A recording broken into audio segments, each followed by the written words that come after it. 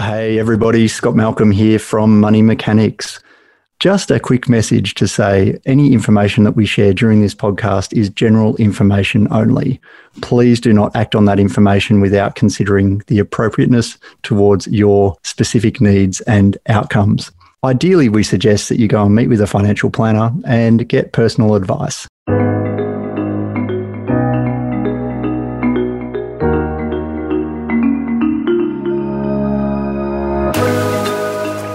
Hi folks, welcome along to another episode of Looking Under the Hood. I'm Scott Malcolm. Today we are unpacking the money stuff around superannuation and more specifically self-managed super. Now, superannuation can be one of those big minefields of information and can be quite confusing, although majority of us as working adults have a superannuation account. For the most part, a lot of people don't actually understand the nuances of how superannuation works. Today I'm joined by Gemma Sanderson from Cooper Partners, who has literally written the book on self-managed super funds, at least one of the books. How are you, Gemma? I am very well, thanks, Scott. How are you? I am amazing, and it's so cool to connect with you. I think we first met early 2000s, I want to say, studying... I think that's accurate. Yeah, superannuation and really getting our brains into finance geek on and getting into the legislation side of things. Now, I've been asking all my guests who come along around their happiest early money memory. So have you got an early memory around money that's a happy one to share with us today? When I was 7, so a long time ago. A few years ago. We were really fortunate. My dad had long service leave and we spent 6 months going around Australia in a caravan. So you're thinking, what's this got to do with money, Gemma? So we're talking the 80s. I think our sort of pocket money was 50 cents a week or something like that. But because we were going on a trip, it became 50 cents a day. And that was extraordinary for, little kids. Yeah, wow. And mum and dad, basically we learned how to almost budget and manage that ourselves. So we got 50 cents a day to spend on what we wanted to. But if we wanted to buy something a bit more substantial, then we had to save up for that. So I remember like the first few days, obviously it's all about buying lollies and things like that at the shop, and 50 cents would get you a lot. I remember 3 lollies for 2 cents. Yeah, I was going to say 1 and 2 cents was a thing. Yeah. And at one of the areas we went to the Northern Territory and there was this hat that I wanted and it was $7. So it was 2 weeks worth of my little allowance. I was like, that is a lot of 50-cent pieces. It is. Yeah. So anyway, I have a happy memory about that. I think it was fantastic, sort of teaching us from a young age about money, and it's not just doesn't grow on trees, but it's like it was fun as part of it as well, and almost a bit competitive between my brother and sister because we all got the same amount, and then who was saving the most and all that sort of thing. So it is quite a happy memory, and also ties in with us going around Australia in a caravan, which we still now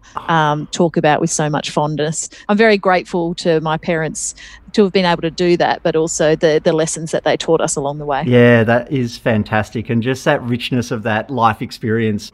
Let's talk about superannuation. Well, actually, let's geek out and talk more around self-managed superannuation, because I guess superannuation especially, like I often say to people, it's purely just a tax strategy. So you've probably heard it from clients over the years as well. When we've had market corrections or adjustments, people go, "Oh, my superannuation is rubbish," and often getting people to step away from the actual tax vehicle itself and say, "No, your investment strategy is rubbish. Let's look at that again," is a big part of that. So do you want to just give us maybe a quick 101 on super, but then also tie that into what a self-managed super fund is? So you're quite right. A lot of people do get confused. They think, self-managed super funds have got better tax concessions than other super, and that's not the case. It's a superannuation structure that happens to be self-managed, or the other one is, the do-it-yourself super. So super is the best structure that you've got available in Australia because, mainly from a tax perspective, asset protection is in there as well, but a 15% tax rate on income and 10% on long-term capital gains, and even 0 if you're retired and in pension phase. I mean, it's ticking a lot of boxes. And obviously a lot of people in Australia have built up their assets in in super, there's those incentives to do so. And at the moment, if you're over 60 and retired, you can have tax-free earnings in the fund, and what you're pulling out of the fund is tax-free. So it's just this wonderful, wonderful structure, superannuation as an entity. So then we move down. One of the options to manage and hold your super and your investments in super is in a self-managed fund. So a lot of people go down this path because they want to take control of their investments. And it's an area that, in my view, I know that ASIC have got a minimum amount that people should have in super. I think it should be higher than what the ASIC level is, just purely from an economic perspective and from a managing the costs and things like that. My preference is about $500,000. Yeah. But one of the benefits of having a self-managed fund is the ability for members of a couple to pull their money from that investment perspective. So the ability to run your own investment strategy and not being potentially limited by the investment menu in one of the more public offer funds is one of the attractive areas of a self-managed fund. The other thing is, from an estate planning perspective, there can be some benefits, but they're not right for everyone. So one of the big areas is that the member is the trustee or the director of the corporate trustee. Preference is always to have a corporate. And that means that really the buck stops with them from that responsibility perspective. So being aware of what those responsibilities are is really, really important, and don't go in it with rose-coloured glasses. There's a lot involved, which you can outsource a lot to other people in terms of running a self-managed fund, but you need to be aware of what's involved. Yeah, and the buck does stop with the trustee or with the director. If they don't have that right strategy or advice behind them, we do hear some horror stories. I'm dealing with one at the moment where the person was trying to maximise their super, and back in the day they had a unit trust set up in their fund. Anyway, it was absolute dog's breakfast, and I think they buried their head in the sand and then had 18 years worth of outstanding financials, and it's then face palm, and then it's so difficult to actually get that done. And the tax office is very much on top of people. If you don't have your lodgements up to date, then what have you got to hide? And that was certainly the case here. And the fund had since really had nothing left in it, but because it was late with all its lodgements, the tax office recreated and looked at all the transactions, and ended up with a $900,000 tax bill as well as penalties. So it was like a $1.8 million tax scenario that came through. So that's a very extreme example of some nasty things going on. But again, it's like your personal tax obligations. You've got annual obligations. You need to get them right. And with superannuation particularly, it's got concessional tax treatment. So you do have to have it audited. You do need to make sure that you are ticking all the boxes. We've actually been probably wrapping up more self-managed super funds than setting up. So we've still been setting up funds, but we've actually come across a number of people who have probably been moved into them where it wasn't the ideal strategy, in that they had the strategy there, but they just at the end of the day had a few ASX listed shares and a couple of managed funds in the super fund, and so the complexity and the compliance actually wasn't worthwhile for them anymore. So I guess you touched on a sort of asset base level for self-managed super funds, but what's your other sort of key when it comes to strategy or solution? Like where do self-managed super funds really hit their strides, I guess, in that regard? They certainly do hit their strides on managing those investments that are certainly not part of I'll call it a general menu within a usual superannuation fund structure. And at the moment, and I don't know anything about investing, so I'm going to put my hand up from that perspective. But in feedback from a lot of clients is trying to find those assets that they can invest in superannuation or in any other structure that is delivering the returns is a real challenge at the moment, particularly with fixed interests and term deposits. Like the interest rates are at all-time lows, so they're not getting that return there. And I'll call them mainstream sort of investments, shares and things like that, they're all fine, but people are looking for some of the alternatives that are out there to deliver a higher rate of return, but not at too much high risk. So where those sorts of investments aren't available through a non-SMSF structure, then an SMSF is certainly worthwhile from that perspective. The other area where we do see it of value value is business owners and they're acquiring their business premises in there. So it's a way for them to use their superannuation to build their retirement savings on the side whilst also enabling them to manage their business. So we do see that as quite an attractive strategy from that perspective as well with self-managed super.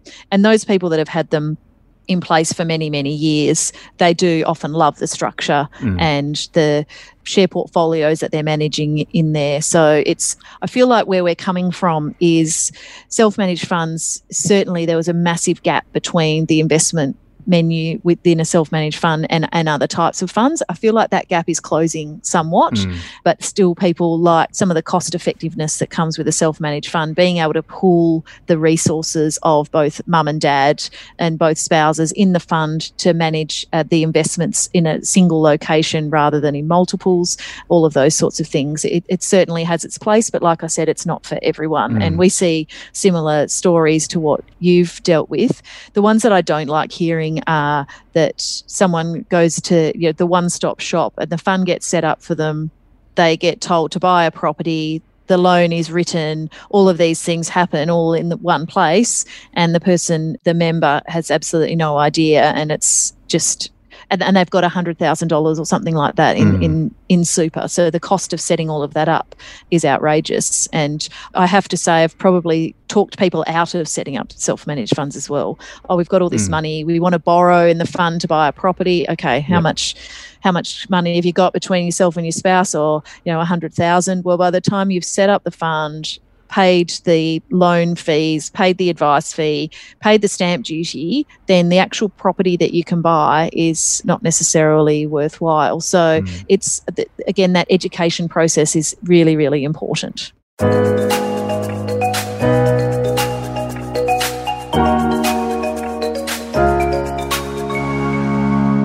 The key is about strategy, and as you're saying, some of those amazing strategies are either pooling asset or even, without getting too complex and technical, but segregated accounts. So being able to have sort of tax-free pension accounts mixed with an accumulation account for argument's sake in there. So it is really about, again, without geeking out too much and having listeners turn off, it's about getting that tax strategy right in the first instance when it does come to that retirement planning and using self-managed super funds. And I think the key point to pick out of that as well is that the ATO is basically, I don't want to say custodian, but they basically manage the super environment. So again, as a tax play, it sits with the ATO. APRA has a little bit to do with it as well. ASIC sort of ties in there around the edges as well. So there's a few sort of key players who legislate and manage the system. But I do want to take my hat off to the ATO. If anyone from the ATO is listening, hi. But just the resources and the amount of money they've spent on actually doing their website recently and some of the education stuff, they've actually done some really good things. So if you are thinking about a self-managed super fund or you've got one in play and you haven't had advice recently, check out a lot of the resources online there, because that's usually the first port of call we send clients who are thinking about self-managed super funds too. Gemma, would you say, I mean, that client example you said before with sort of the $900,000 of liability, would you say for the most part the ATO doesn't want to come in with sort of the yardstick, do they? They want to sort of try and help people rectify if they are or aren't on top of things. What's your experience been in that space? That's exactly right. So because it's people's retirement savings, they don't want to come in and clean the floor and say, right, it's a non-complying fund, 45% tax on the account, less the tax-free component. So that's one of the penalties of a fund being held to be non-complying. So for them to actually impose that is the situations where people have done the wrong thing, but not just once, constantly and consistently. And I guess what you were talking about earlier, for those people that are outstanding for a lot of their other obligations, that's when they'll be looking going, right, okay, well, Scotty's 4 years out of date with his personal. Let's talk to him about why is he setting up this fund? Is he setting up this fund so that he can access his super, or has he been sold a strategy to release, get early access. So understanding the role there, and it is. I agree. Like, I think the tax office does do a great job from this perspective with the resources that they do have, and it's a tough area to be on top of everything. But when you hear the statistics, there's a very low number of funds that are made non-complying each year, and most people are up to date with their lodgements, and that's obviously pleasing. So, to get the tax concessions, you've got to make sure that you're doing the right thing. Often say to clients, look, talk to me before you actually implement something. So if you're thinking about, again, buying a property or doing something within the self-managed super fund, let's have that conversation beforehand so that it doesn't then turn into actually, this is what we've done, and then we're trying to sort of tidy it up in the background. Sometimes, again, self-managed super funds, I'll have new clients who roll in, and you probably have the same thing, and they've got, everything's set up and it's all fine. But then when it comes to our experience and process, we're sort of like, well, actually, we've got to now look at all that, make sure all the documentation is right, make sure all the lodgements are up to date, make sure that all the strategies and everything is aligned, so that when we start giving advice, that we're not sort of starting from an uneven keel, so to speak, that we've actually gone, this is all hunky-dory, so to speak, at the end of the day. So I think sometimes people don't appreciate that, in that they roll in and go, well, I've got this self-managed super fund, I got my trust deed back in 1999, and away we go. Yeah. And I think that you've hit the nail on the head there as well, just with the trust deed. So we see all these old trust deeds, and that's fine. Like, sometimes you might not needed to have updated it. It's obviously prudent to look at that, but there's so many, and every fund is different. And one of the big issues that has come through in the industry is getting those deeds correct, and from that estate planning perspective. And that's one of the big strategies with a self-managed super fund, is managing the estate planning, because the super can really circumvent the will, say for in New South Wales with your notional estate. So it's so imperative to get that correct, and people can be quite dismissive of it. And blended families, just asking for a dispute, which is a substantial generalisation, but a lot of binding death benefit nominations, as an example that we review, 95% of them are actually invalid. And so the people are hanging their hats on these, and they haven't reviewed back and looked at, okay, well, it was set up in 95. There's been 4 deed amendments since then. That nomination was put in place with this one, and there's been 2 more deed. Like, how all of that fits in together. Yeah.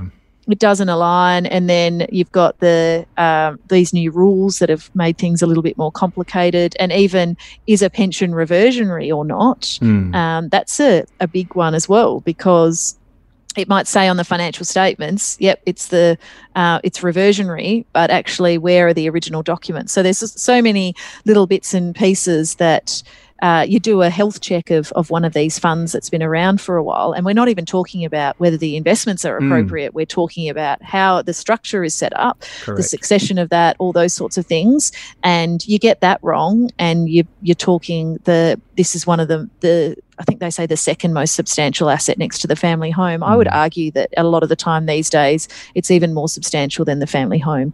And so if you get that wrong, your estate's then worth nothing, and then you've got no dispute that can come across. So anyway, we digress a little bit there. And I think you touched on a really important point there, and those reversionary benefits. So just to unpack those for people, it's really then that benefit saying, right, if you've got a pension set up at the moment, so Gemma's got her pension set up, if something happens to her, it then reverts over to her spouse and will continue on. And so that can actually work really well as an estate mechanism. But also, again, shout out to one of our prior episodes when we talked about estate planning with an estate planning solicitor. Your superannuation sits outside of the estate, so getting all that stuff aligned is so crucial.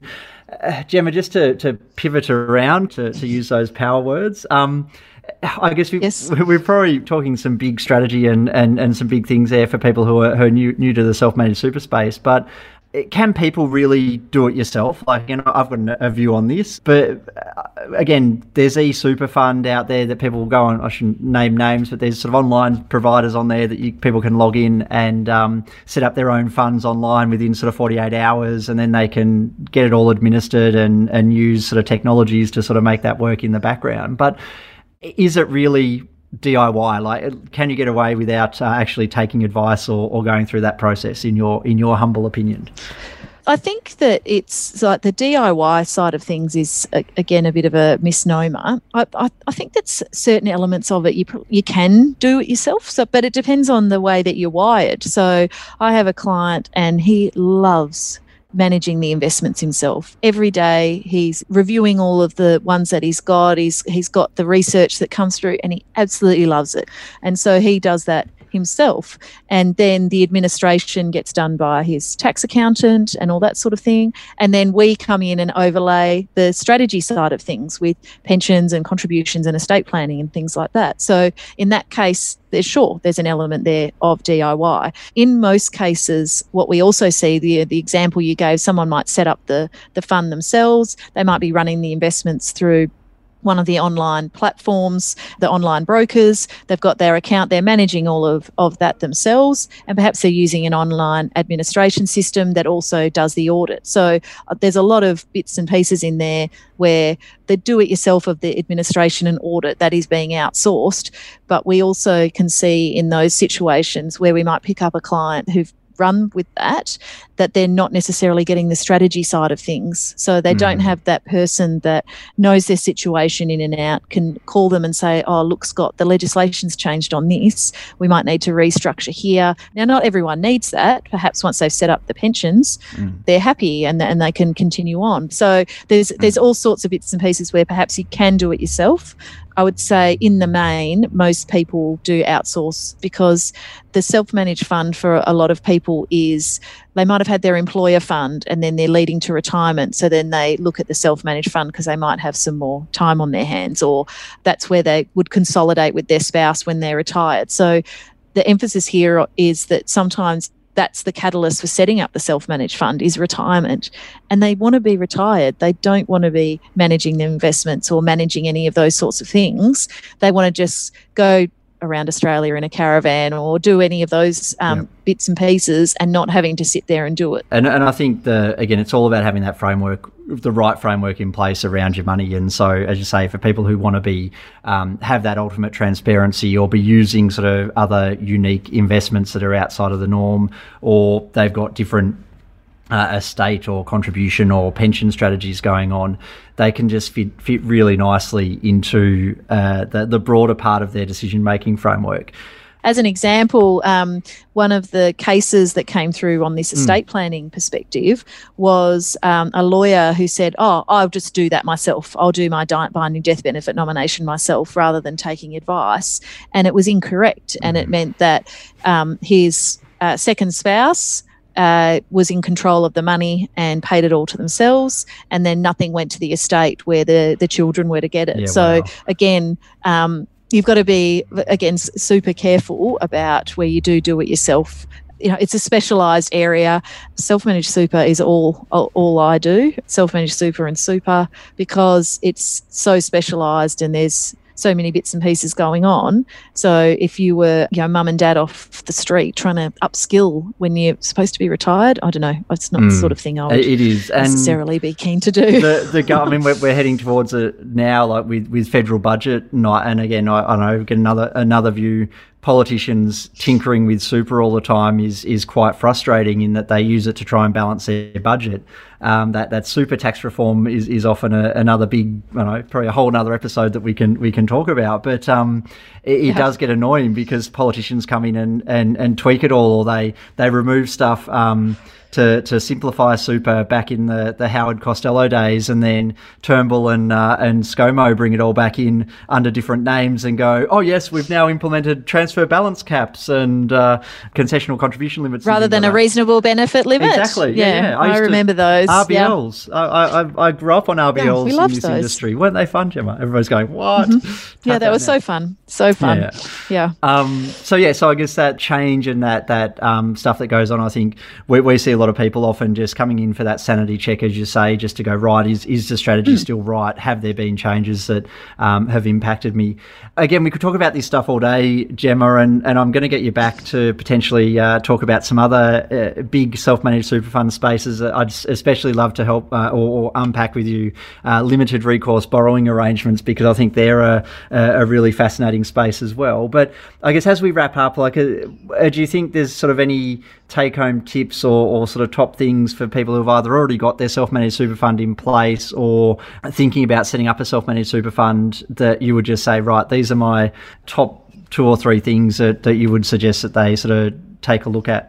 So for those who already have one, my biggest tips would be to make sure you've got the strategy right. So whether that's contributions, looking at your insurances in there, are you retired? What does that look like with your pensions? Estate planning's that big one. So just getting that structure right. If you get the structure right, the investment management and getting that right is the cherry on top.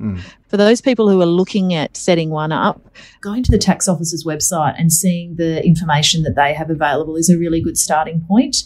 A lot of people think, right, I can set one up and I can go off and do a limited recourse borrowing arrangement and buy this investment property that I really want to buy, et cetera, et cetera. So a lot of these things, again, I've said it enough times, investments are not my thing. But when people talk to me about those sorts of arrangements, I would consider, why are you setting up a self-managed super fund? Is it because you want to buy that residential property and you think that's a good investment? So then my question would be, is it a good investment? So what are the investment metrics around those sorts of things and the reasons why you're looking at setting up a fund?